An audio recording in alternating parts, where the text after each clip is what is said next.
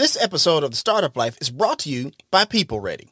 Startup Nation, you have a lot on your plate. The last thing you need to stress about is finding quality staff or the available work you need to be successful. Save time and headache by working with a trusted staffing partner that meets your everyday needs. People Ready is a national staffing provider with over 600 locations across the country and 30 plus years of experience serving people just like you. They specialize in a variety of industries including retail, manufacturing, logistics, general cleaning, hospitality, construction, and more. People Ready understands that you're busy and on the go. That's where their mobile app, JobStack, comes in. Use the app to place orders or find work 24/7 or wherever you are. And as social distancing continues to change the way we interact with customers, colleagues, and our everyday lives, JobStack provides the ability to find the right temporary workers or work you need while eliminating the amount of physical touch points needed in the staffing process. Visit peopleready.com/startup life to learn more about how you can partner with People Ready. It's time to be about that life, the startup life. Here's your host, Dominic Lawson. All right, Startup Nation. So I hope you're ready to receive some value today. We have a big time guest in the building today. We have Dr. Amy Cathey from the University of Tennessee. How's it going, Dr. C? Hey, it's great, Dominic. How are you? I cannot complain. Are you ready to pour some knowledge into Startup Nation today? I will do my best. It's a great crew. I'm looking forward to this opportunity. Awesome stuff. As always, Startup Nation, my name is Dominic Lawson. This is the Startup Life Podcast, and it is powered by the Bench Podcast Network. So first things first, Dr. C, let's start this thing off right. Tell us about your path up until this point. Just kind of give us your origin story about what you do. All right. So I am here at the Haslam College of Business at the University of Tennessee over in Knoxville, and am lucky enough to have 3 degrees from the University of Tennessee. So I am a true volunteer. Looking forward to the football game of the season tomorrow, as I know many people in Startup Nation have their teams and are ready to go tomorrow. And so I am lucky to be able to teach and to work at the school that is my alma mater, and have been here since the year 2003, working with our graduate and executive education programs, our MBA programs, and programs for working professionals here in the Haslam College of Business. I feel obligated to say go Vols in preparation for tomorrow's game. You should say go Vols, and the Vols will be going 100%. Absolutely. Absolutely. Thank you for sharing that. So, Dr. Cathey, I'm always fascinated when we talk to educators on the show, because usually there's like a moment or an educator from their past that kind of steered in this direction. So was there an educator in your life? Was it your parents? Was it a teacher from high school? What made you go in the path of being an educator and being a professor there at the UT? Well, I am lucky. There have actually been lots of educators in my past. My mom especially prided herself on education. She was a first generation college graduate, and it was very clear to my brother and myself from the day we were born, from both my mom and my grandfather, her father, that we would be in school. And so it was not surprising that we went to college, and it was not surprising that we both went on to school to get graduate degrees. I was lucky enough to be the first person in my family to get a PhD, and perhaps embarrassed the University of Tennessee by the number of family members that attended my graduation, because it was a big deal for our family. But I will actually say that the biggest influence in terms of wanting to come and be in education was the opportunity to work in industry for a little while after I graduated from college. I loved my job and loved the work that I did, but I knew at that point in time that although my work was great, that I felt after I left school, I felt like I could make a bigger difference working with individuals who are trying to improve themselves and their opportunities in their career.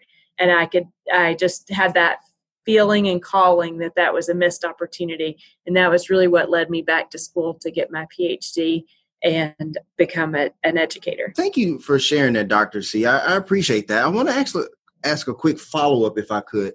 So, you talked about being a part of, somebody's story to like help them get better professionally, or just kind of overall, like kind of help them develop along that path. Why do you get such a good feeling from that? Tell me a little bit about that, if you would. Well, that's a good question. One, I think I always say I have the best job ever in that people who were really committed to being better and sometimes ready to be better, even if they don't always know if they're ready to be better, come to the university and so come to me. And so the opportunity to really talk with those individuals, sometimes they come to me when they have made it to the university and then they're decided they're not sure if they're ready to go that next step. But they took that first step to at least reach out to the university, in many cases to enroll in the university and to get that far. And so it is a really awesome thing to get to talk to individuals who are at the point of shaping and developing and thinking about their career. Most of the students that I work with are already in or have been in the workforce in some way. Okay. And so they have either companies that they're still working with or companies that they have worked with in the past. And they are trying to really make that decision. Do I have the skills I need to advance or do for my company what I want to be able to do for my company? And, any of you, I know you and your work with the startup life have probably, there are times that life is going really well and there are times that you think, what would, if there was somebody else that were managing this business, would they be better than me at it? And that's just a normal human nature and experience. And so it's really fun to be able to work with people to help them think through where are their great gifts and where might there be gaps in their skill set that they can help to fill and do more for their businesses. And when they're able to do more, it really creates opportunity in their families and their communities and in their organizations as well. So you can tell I get very passionate about that kind of thing. Absolutely. And that's why I wanted to ask you about that, because one of the things that we talk about on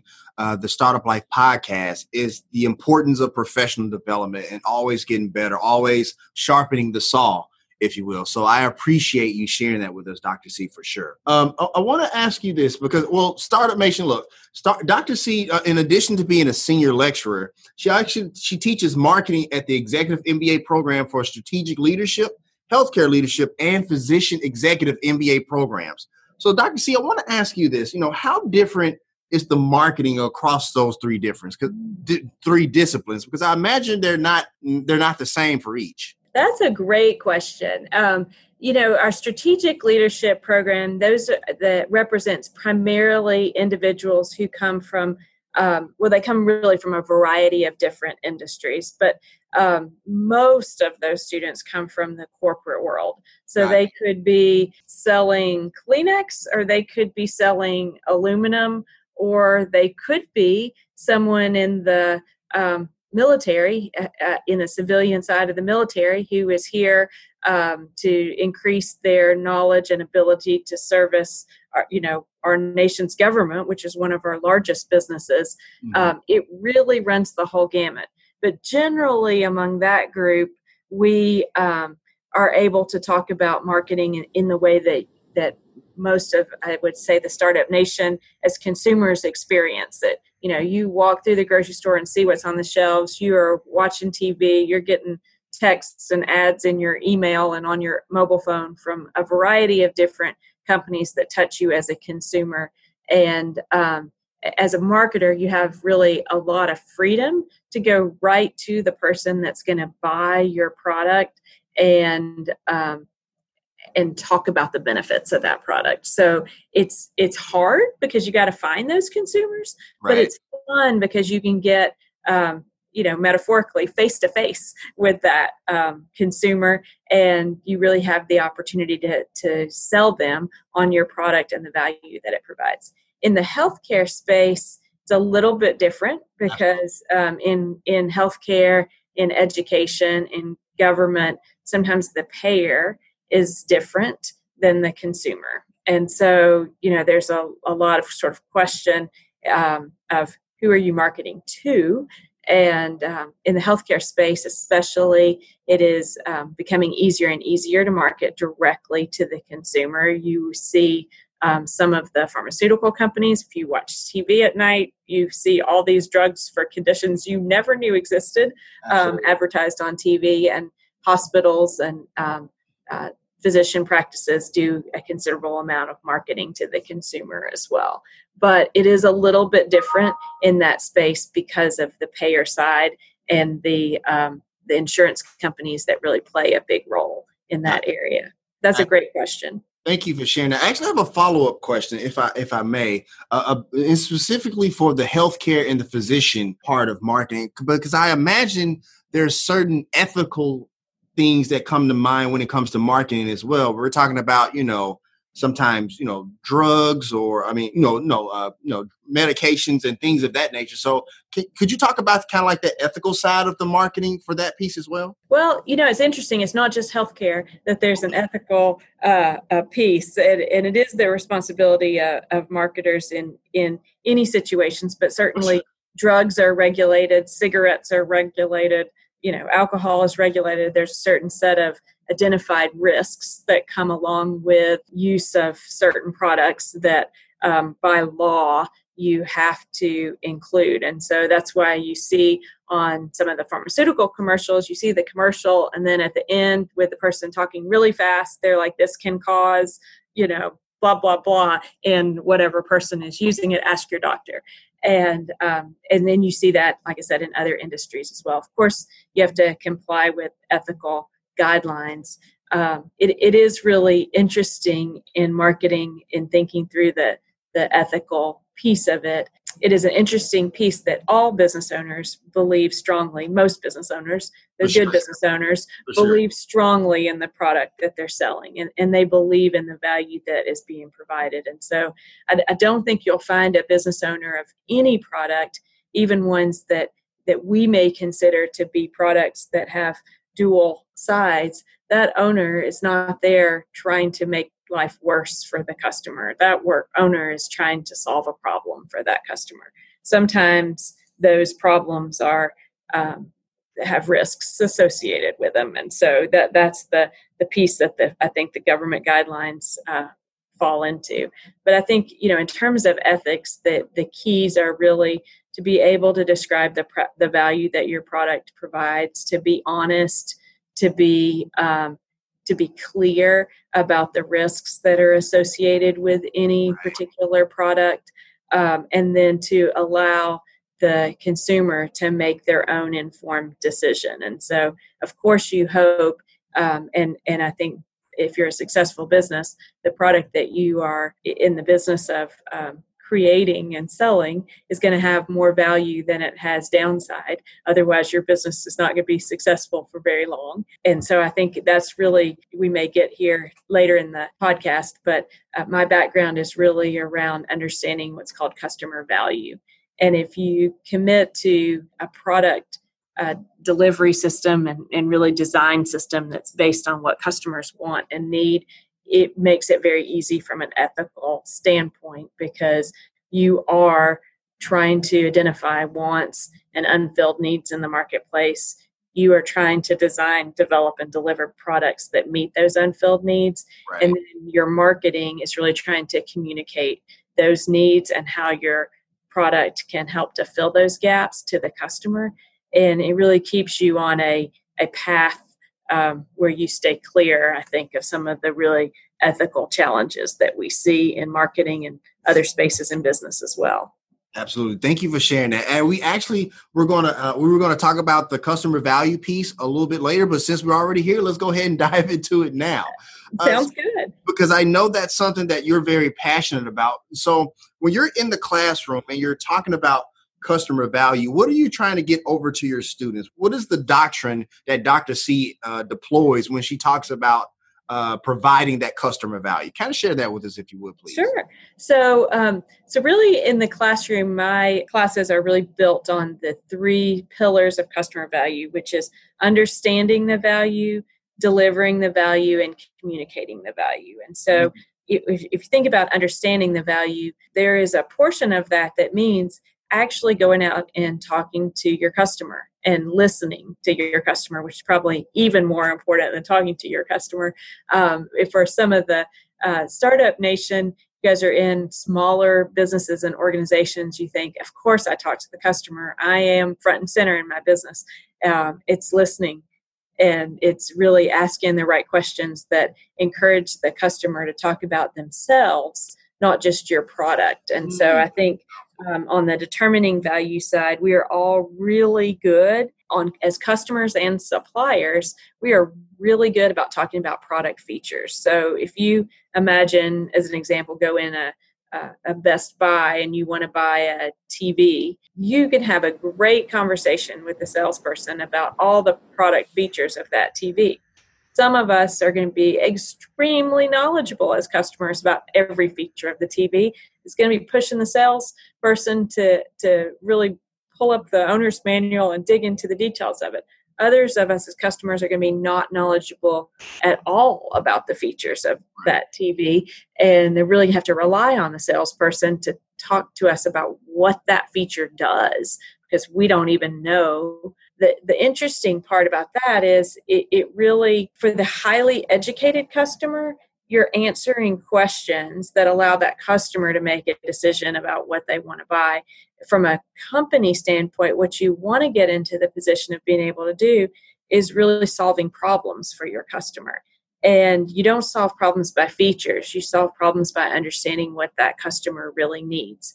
And so to be able to have that conversation, you're going to have to move your customer from talking about features of your product to describe what you need, what's going on, what's your situation, and then that company or that salesperson is responsible for translating those needs into a bundle of features that might be able to assist those needs. So as an example, I have a 16-year-old daughter, and she rides horses. She loves being at the barn. She will get there at 6 a.m. in the morning and sweeps muck stalls, and all rain or shine, that is just her passion. She'd rather do that than go to school, but she does go to school. But she'll get in and she'll get very hands-on and dirty. And so we recently were in the market to get a car for her, since now she has her driver's license and is very excited about the opportunity to drive herself. And one of the things that we wanted was to make sure that whatever car we got could stand up to the dirt and muck that she gets, not just on her shoes, but on her whole body from being out at the barn. We didn't want to, have the car smell after a few months. Gotcha. Because she had been in it, on 90-degree days and on other days. So we were able to discern that for her, leather seats or vinyl seats would be a lot better than fabric seats. And so that became part of the characteristic of what we were looking for in a car. And so from a sales standpoint, our sales person was really able to show us a couple of options once he understood what we were looking for. There's obviously a big difference in cost between vinyl seats, which are at the low end, and leather seats, which were at the high end of the car, and could help us find what we needed to meet our need of having really durable coverings on the seats that could be wiped off if there was mud on her clothes. And so that sort of determining value at the needs level, getting your customer to talk about themselves and what they need, it's not only important in terms of being able to meet those needs, but also in building the relationships that lead to repeat business. So anyway, that is a long story to say that this whole idea of determining value, and we talked through processes that you can use to do that. And one of the very simple processes is just going out and talking to a customer, having that real conversation, kind of getting out of the sales piece of that heat of the moment of pushing to close a sale and saying, hey, let me just talk to you about my business, my set of products, what's interesting to you about it, learn about them. What are the reasons that they initially expressed that interest in your business or your product? It can tell you a lot about where the fit is between your business and or your products and the wants and opportunities that your customers have. So that's the whole value determination part. And then the value delivery piece, we spend a lot of time on that, thinking in terms of product design, development, bringing products to the market? How do you price? Where do you sell or deliver products in ways that it really adds to the convenience and the ability to add value for your target customer base? And then we move into the value communication piece, where we look at, how do you get the word out? How do you have conversations with customers to help them understand, for some products, especially healthcare, very complex products. It's not a one and done like you're selling Dial soap. So how do you get those conversations started to be able to help your customers figure out the best path for them in choosing what they need? And what are the tools, now with social media, with so many different ways, digital media and different ways of reaching different customer groups. There are more options than there ever have been before. So how do you create a portfolio of tools that you can use and still stay focused on value and meeting the needs of your customer at a really good price point? Got you. Thank you for sharing all of that, Dr. C. I really appreciate the part where you talk about understanding from the customer's standpoint and providing that value. I really do appreciate that. And Startup Nation, if you're looking to get more insight and have that professional development piece yourself, and you're thinking about going, back to school into the MBA program to get great instruction from Dr. C herself, then we have a link in the show notes for the application to apply for the UT Business MBA program there in the show notes. For easy access. So make sure you check that out for sure. So, thank you very much, Dominic.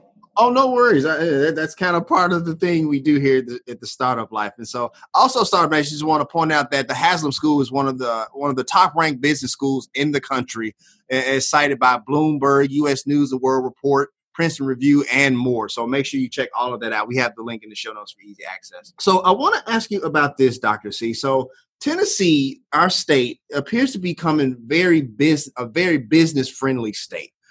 Many businesses from around the world are moving here due to low taxes, cheap labor. Even our current and former governor come from very successful business careers. And even CNBC last year had us ranked as the 13th state in the country best to do business in. So I just want to ask you, do you see this trend continuing here in our state? That's a good question. And you're singing my song with the thought. It has been a really good business environment in our state and our country. We have seen really strong economic growth in the state, and it's created a lot of benefits for the state. From my standpoint, I do see that trend continuing. We see businesses and students who are sponsored by businesses coming into the graduate and executive programs. Their companies are growing.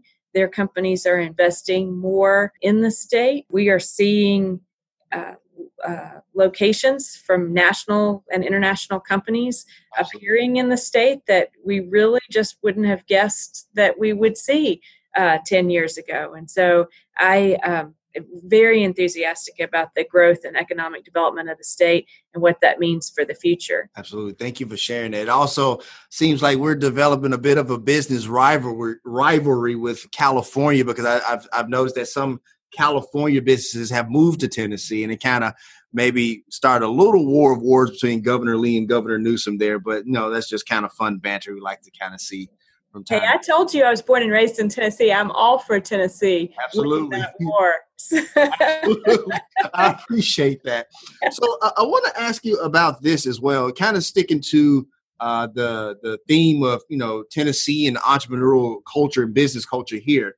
Yesterday, as of this recording, we just wrapped up 3686, the Entrepreneurship Festival in Tennessee, particularly in Nashville. And we have former Governor Haslam there, Senator Bob Corker there, and many others speaking to entrepreneurs across the volunteer state.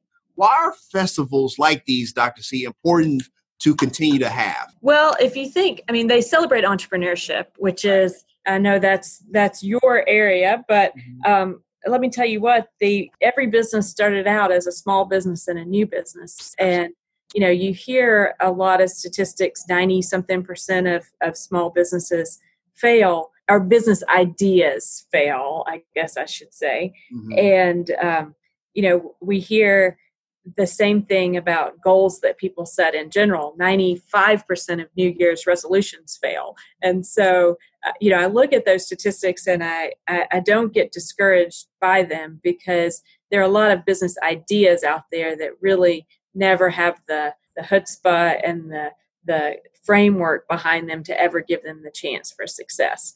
But for those entrepreneurs who really believe in their business idea and really want to get out there and try it in the market, the success rates are a lot higher. And one of the contributors to a better success opportunity is getting to talk with other entrepreneurs, people who failed, people who've done things wrong, people who would have done things differently the next time that they get a new business started.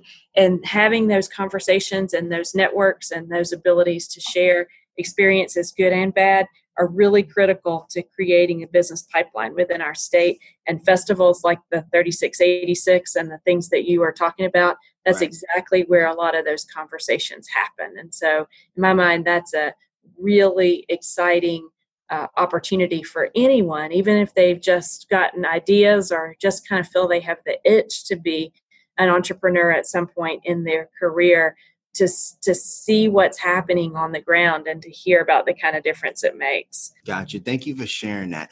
I actually want to switch gears here, because there's kind of a bit of a marketing war that's kind of going on here, and I want to talk about it a little bit. So I'm sure you're aware of the chicken sandwich wars that we're kind of going through right now, right? So for those of you who may not know, which I would be shocked if you don't, there seems to be some type of issue with, well, not issue, but you have Popeyes, who just released a new chicken sandwich, and they're competing with Chick-fil-A, and then Wendy's has gotten to the fold, and others. So I came across a stat, Dr. C, that said that with social media and everything, that Popeyes has pretty much gotten about $23 million in free advertising through social media, things going viral, things of that nature. So I'm always curious, where do people get that figure from? How is that calculated? Well, what I would typically, the way you get a figure like that is you would look at the amount of stories, the amount of articles that have been written about the war, and then they would put a dollar value. Those, of course, were free because they were printed as news articles in newspapers or broadcasts on paid radio and news channels. And so they would say, well, if we would have gotten this much space as a paid ad as opposed to a news story, what would the value of that have been? And so that's where they get that. But I will say that the chicken sandwich war has been a really interesting and fun thing to watch from a marketing standpoint. If you think about Chick-fil-A's really long-standing leadership position in the space of kind of being that go-to staple lunch for your basic chicken sandwich, I am really surprised that it has taken this long for some of the other competitors to come up with something really similar. And it has been very interesting that once a similar product was introduced on the market, the dramatic number of people who have gone to test this similar product offered by a different company. And so it from a marketing standpoint and from an entrepreneurial standpoint from your audience, it really cautions against ever being complacent. We always talk about the difference between having loyal customers and having customers that are just trapped because there's no better alternative. And you can't tell the difference because they're both coming in your door and they're both buying. The way you can tell the difference is when a competitor has a similar offering, the trapped customers will quickly leave and the loyal customers will not look at what the competitor's offering is.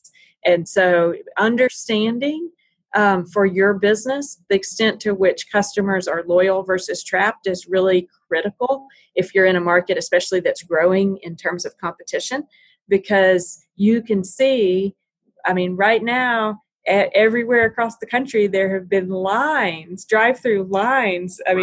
The articles have all been around traffic jams and all these other issues that have been caused from the overwhelming volume of people that are showing up at Popeyes and Wendy's and some of the other stores to experiment with these new products. And so what that tells me is there probably was some complacency that came into the market from the market leader standpoint.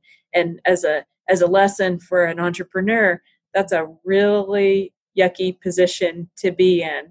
And fortunately, Chick-fil-A has some strength in terms of their business, and I know that they will do very well and recover from that particular situation. But a startup doesn't always have that level of bandwidth and ability to work through a low point situation. And because what will end up being required is an investment to get out of the low point.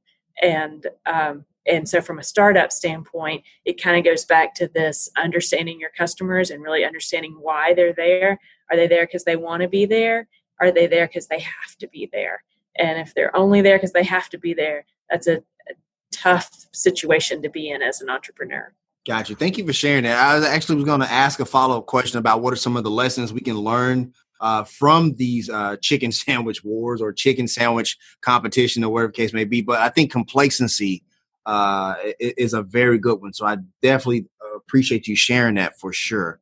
I want to ask a quick follow-up, and it's actually in regards to Wendy's, because over the past couple of years, Wendy's marketing campaign has come from a place of making fun of the competition or making fun of people that challenge it. So I guess from, a marketing standpoint, why does that work? Why is Wendy's kind of going, if it was a political entity, if it was going negative, if you will, why does that work? And why is it getting such rave reviews from that marketing standpoint? It kind of goes back to the principles of marketing, hitting your target market. Okay.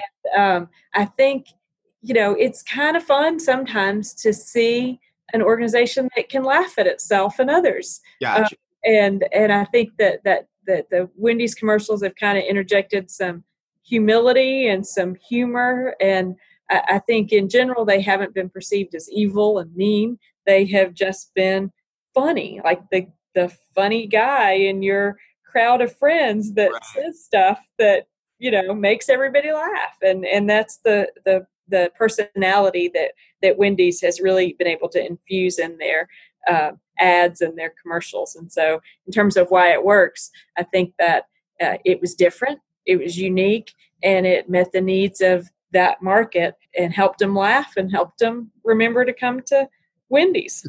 Do you think that was on purpose, or did it all happen by accident?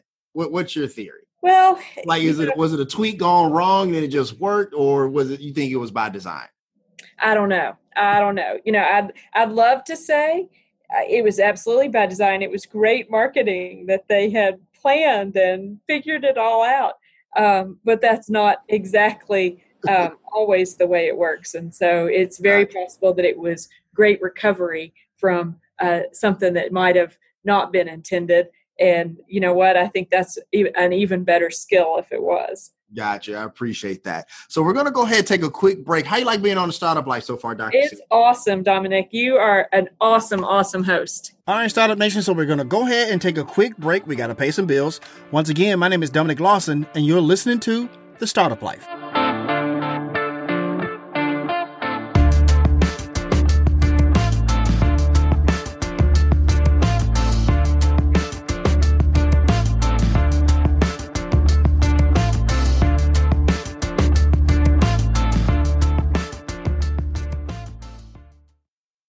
This episode of The Startup Life is tucked in nice and tight by Philip Stein and the Philip Stein Sleep Bracelet. Startup Nation, getting quality sleep is super important, especially for those of us as entrepreneurs. I know for me, if I don't get enough quality sleep, not only do I not perform well while working in my business or exercising, but also it really affects my mental health, and that doubt starts to creep in. And that's the last thing we want as entrepreneurs. Also, with everything going on, good quality sleep is important to repair the body and support a good immune system. And that is why, Startup Nation, I wear the Philip Stein Sleep Bracelet. The Philip Stein Sleep Bracelet uses natural frequency technology to reinforce our biomagnetic field to improve deep sleep, length of sleep, and overall sleep quality. This helps produce a healthier heart, regulate weight control, and help strengthen the immune system, which helps destroy bacteria and viruses. Right now, when you go to philipstein.com, use code SLEEPEZ and you will get 10% off the entire store. That's promo code SLEEP, capital E, capital Z. So if you are ready to be more productive in leading your business, go with the Philip Stein Sleep Bracelet. proven to be natural and safe to give you a better, deeper sleep. This episode of The Startup Life is brought to you by the Risk Management Society. Startup Nation, the Risk Management Society, or RIMS, is a global organization dedicated to the profession of risk management. For nearly 60 years, RIMS has delivered the latest strategies and resources that allow risk professionals to grow, innovate, and succeed in any business. RIMS works with industry leaders to produce content and online training that business professionals turn to. Topics include business continuity, cyber risk management techniques, the fundamentals of insurance, and more. There is also a private members-only site where people can discuss sensitive issues and get honest answers. Members have been leaning on each other as we all navigate this global pandemic. If you're concerned about the safety of your employees and the sustainability of your organization, you need the resources and connections RIMS provides. Learn more at go.rims.org/startup life. If you're listening to the replay on the podcast, we have a link there in the show notes. You can save 25% off a year-long membership. So if you're ready to get the resources and strategies you need to manage risk, go with RIMS and join their global network of over 10,000 members across more than 60 countries. Support for the Startup Life is brought to you by Manscaped, who is the best in men's below-the-belt grooming. Startup Nation, personal grooming is super important, not only from a hygiene standpoint, but also from a confidence one as well. And that is why you need to have a tight haircut and, well, a nice groomed undercarriage as well. And when doing that, you don't want to use the same razor, do you? That's just absurd. And this is why our friends at Manscaped have given you another option. Introducing the all-new Lawnmower 3.0 by Manscaped. This lightweight and waterproof razor features precision engineered blades for safe trimming in sensitive areas and a 7,000 RPM motor with quiet stroke technology. Ladies, Father's Day is just around the corner, and this will make a perfect gift for that guy on the go. Use code The Startup Life in all caps for 20% off and free shipping on your brand new Lawnmower 3.0 at manscaped.com. We have a link there in the show notes for easy access if you listen to the replay on the podcast. And while you're there, be sure to check out all the other products from manscaped.com as well. So for proper manscaping without the fear of hurting anything, go with Manscaped. Trust me, your family of jewels will thank you. All right, Startup Nation, welcome back as we continue our conversation with today's guest here on The Startup Life. All right, Startup Nation, so let's continue. So, Dr. C, if you would, share with us the role that you have there at the University of Tennessee and everything that you do when it comes with it. Sure. So I actually have two roles. One of my roles we have already talked about. I am a senior lecturer, and I teach in several of our executive MBA programs. I teach some of our non-degree courses. Most of that work focuses around marketing, a little bit of it around leadership. And then I have an administrative role. I actually work with all of our graduate and executive education programs in the Haslam College of Business to on their marketing.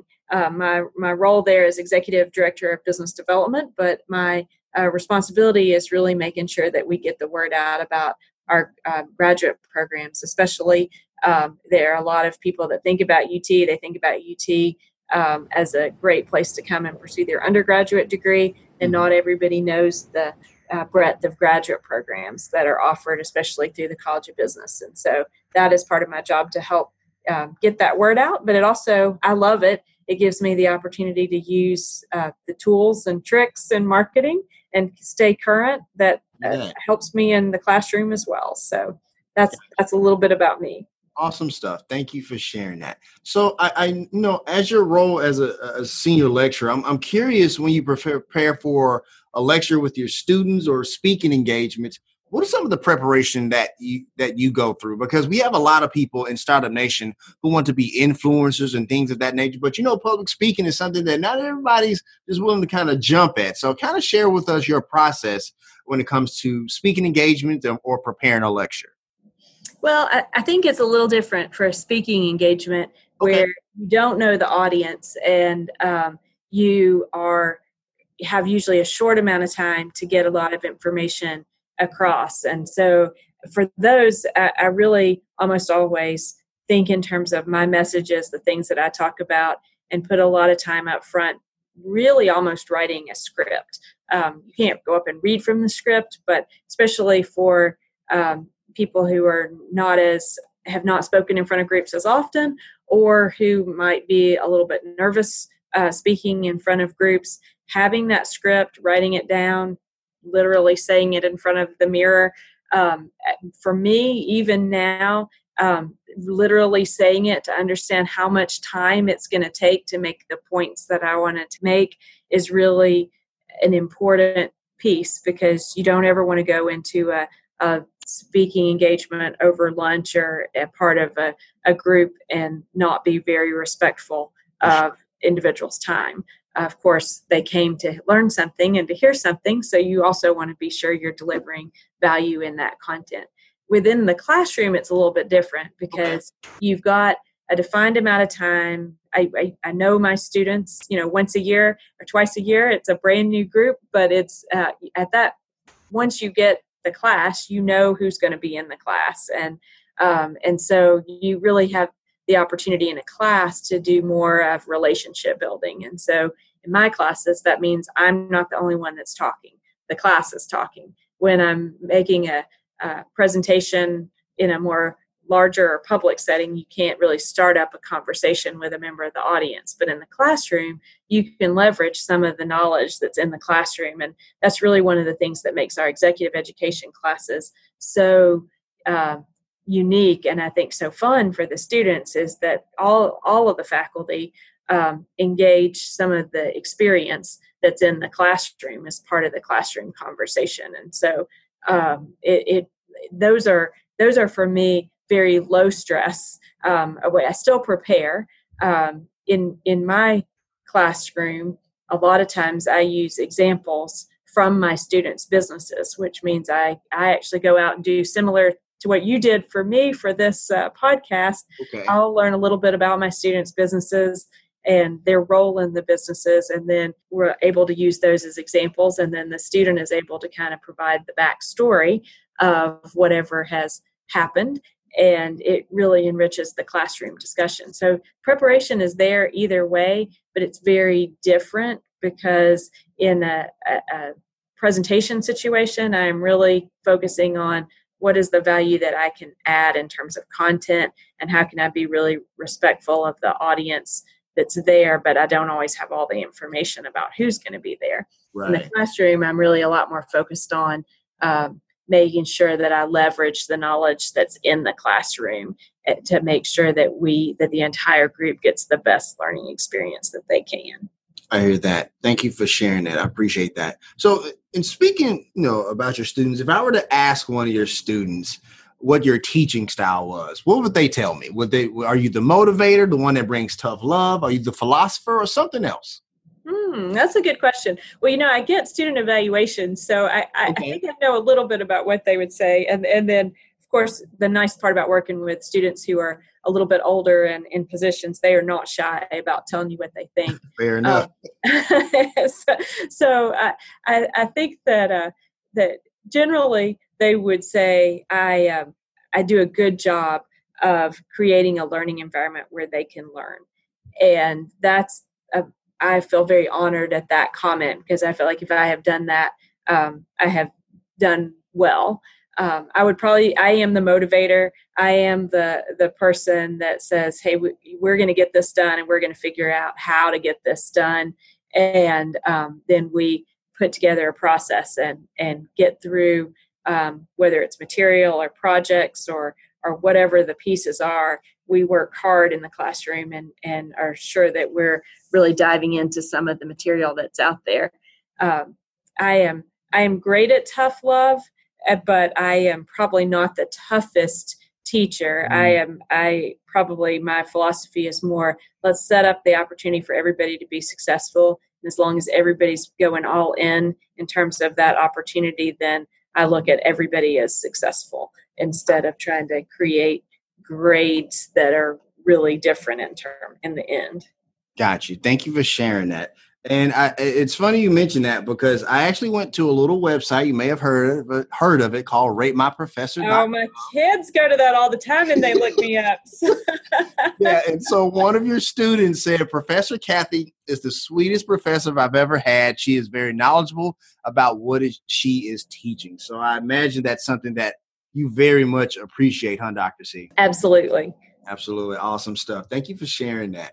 So I want to ask you this because, we have the athletic director there, Phil Fulmer, who's come back to Tennessee. We got T. Martin there, who is back at Tennessee. We have yourself and countless others who have gone to University of Tennessee and have come back to coach there, teach there, or in different capacity. Let me ask you this. What does it mean to you when you see UT alums come back to teach, coach, or whatever the next generation of volunteers? That's a great question. And I'll preface this by saying that I was born at UT Hospital. So I have literally started my life at UT and am fortunate to be in my career now at UT.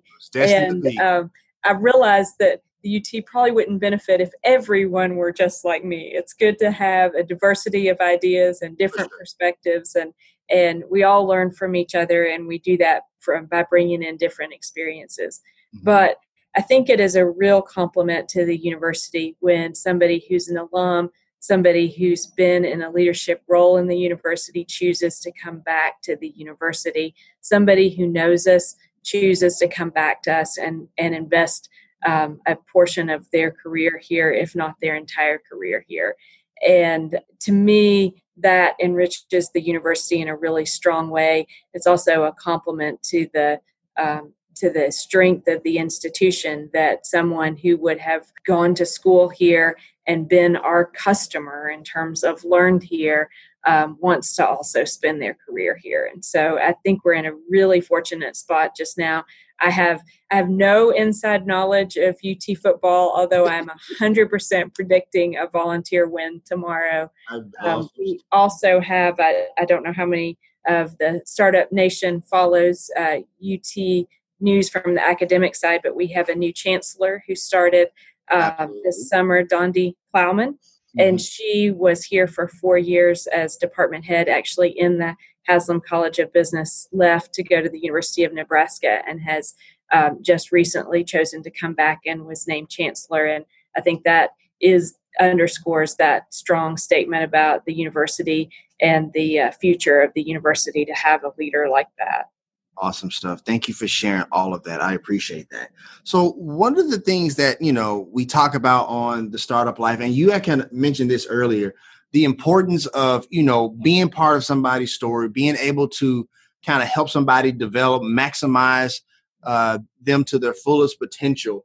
And so when I think about, famous UT administration or people that work there, I think of Pat Summitt. And so I guess I wanted to know, when you think about Pat Summitt and the career that she had and things of that nature, what is something that you think that, that kind of really attributed to her success not just as a coach for basketball, but as a coach of developing young people? That's a good question. And I'll give you this really sort of personal example. Absolutely. She, as you know, was here at UT for a long time, and she has a big influence on many, many people here, not just basketball players who played for her, although if you follow any of her career, that was an immense influence.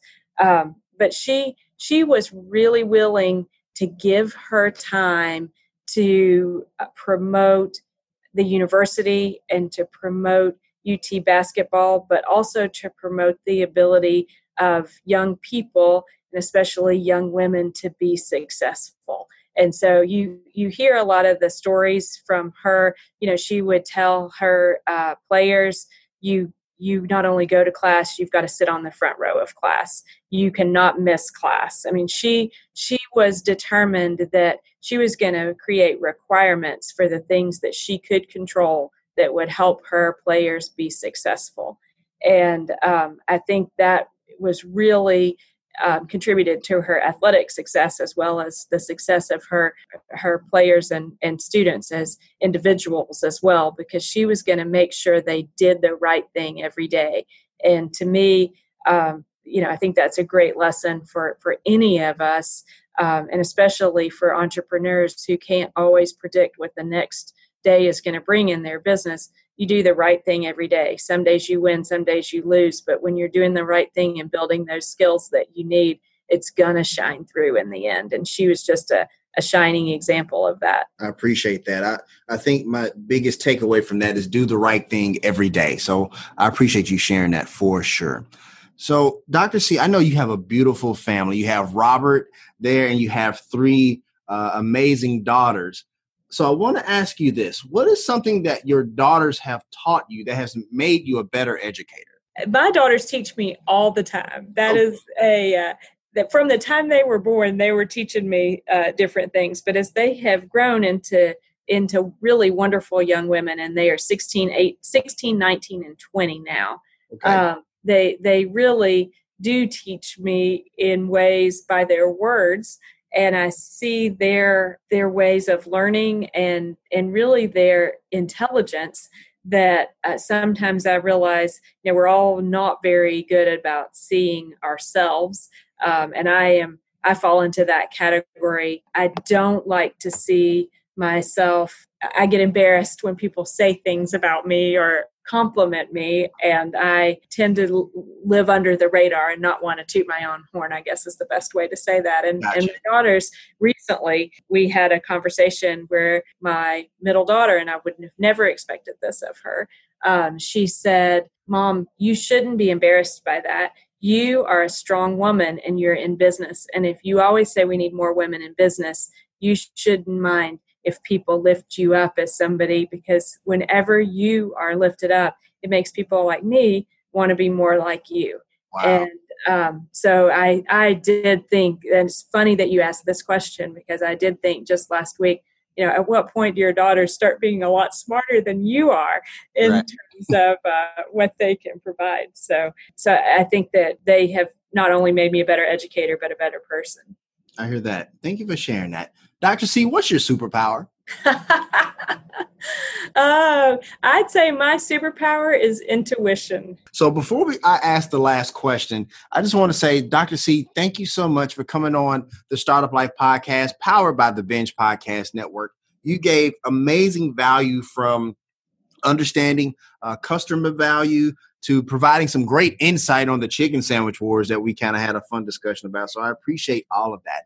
So I'm actually going to turn the microphone over to you, because there's somebody out there in Startup Nation that's either afraid to start a business, or maybe they're afraid to go back to school to get that MBA. Give them some words of encouragement to tell them to keep moving forward. Oh, that's a great opportunity. And I appreciate everybody who has tuned in today. I had the opportunity actually to talk with an alum, a former student, a couple of weeks ago who said something very similar. Do you think I should do this thing that was going to enhance my career? And that can be taking that risk to start your own business that you've always had in the back of your mind, because it is very difficult to leave. If you have a role that you're successful in, you're certainly getting paid in, you're doing well in, the thought of taking that big risk to go out and go on your own and start a business can be extremely scary. The thought of coming back to school when you're kind of rocking and rolling out there in your own business can also be a little bit intimidating. And so what I was able to say to this student, and I would share it with the Startup Nation, is just like they say in the Publishers Clearinghouse, you can't win if you don't enter. And so if you don't choose to put yourself in the game, you're not going to win the game. And sometimes that means a little bit of extra work. Now, I'm all for mitigating risk. Are there ways that you can do it and not completely expose your family and every investment you have? Absolutely. In an entrepreneurial space, maybe you can find a way to do your business at nights, weekends, and put some sweat equity in before you go all in. In the school space, I will say there's an increasing number of graduate and executive programs that are really designed around the needs of the working professional, and that would allow you to work while you go into school. At UT, our executive MBA programs, they are designed in such a way that you actually are in school 1 week a quarter. So 1 week out of every 3 months, you come 4 times. You start in January, you graduate in December. Essentially, you're making a 4-week, and they're 4 intense weeks, but a 4-week commitment out of the office to be able to come back and get your degree. Everything else we do in between is online or work that you're able to do from home. And there are an increasing number of online programs and part-time programs that make it possible to keep working and continue to improve your education level by attaining an additional degree. So the opportunities are out there. It just requires you to take a little bit of initiative and explore. I will definitely make this offer to the nation, and that is, if I can be of help to you in any way, my email is Cathey, ACATHEY @utk.edu. You are welcome to email me. I'd love to set up a time for a call. Would be happy to talk with anyone about their business, about their ideas about pursuing additional degrees. And I'm sure that we can perhaps find some encouragement and some opportunity for everyone to get out there and be the best person that they can be. So I appreciate the opportunity very much to be on today, Dominic. Thank you so much. Oh, no, I appreciate you. Thank you for sharing that. And once again, Startup Nation, we'll have all of Dr. C's contact information there in the show notes for easy access. And that's going to wrap up this session of the Startup Life Podcast. Did you enjoy being on the show, Dr. C? Absolutely. This was great. And you have made me really hungry for a chicken sandwich too. So I'm going to have to figure out a way to get out there. Awesome stuff. You be willing to come back, Dr. C? Absolutely. If you want to let us know what you think about our show, have an idea for a show topic, or would like to advertise on our show, send us a message on the Startup Life Podcast Facebook page. And while you are there, like and follow our page as well. It's a great way for us to engage with you, Startup Nation, and really grow our community. The link is there in the show notes. Subscribe to the show, as it can be heard on Apple Podcasts, Google Play, Stitcher Radio, Spotify, or even on your Facebook timeline or any other platform you like to get your podcast. If you are listening on Apple Podcasts and you find our content valuable, please give us a 5-star rating, as it will help us climb the charts and help more people find our show. You can also listen to the show on the Startup Life Podcast new website. There you will find the all-new startup blog, where I write on many topics that are interesting and helpful to you on your path to entrepreneurship. And hey, if you have an idea, be about that life, the startup life.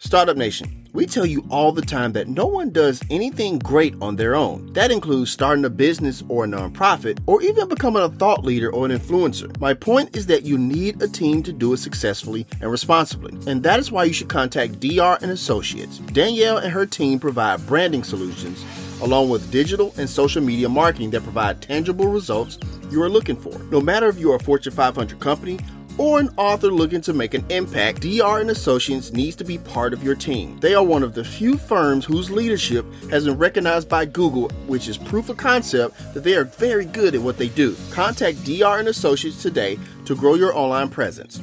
The number is 615-933-3681, or you can visit their website at drandassociates.com. Also, make sure you follow their Facebook page as well. DR & Associates, providing real clients with real results. Startup Nation, do you have friends and loved ones that you want to do something nice for, but maybe they live in the next city, the next state, or even halfway around the world?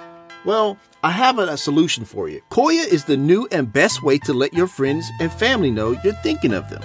Choose a friend, record a message, and hide it in a location that they are likely to visit, and give them a clue. When they arrive, your message will instantly appear. You can even send them a gift. Best of all, the app is completely free. Get Koya.com to download it now. That's KETKOYA.com. Or check the link in the show notes. Koya, show you care when you can't be there.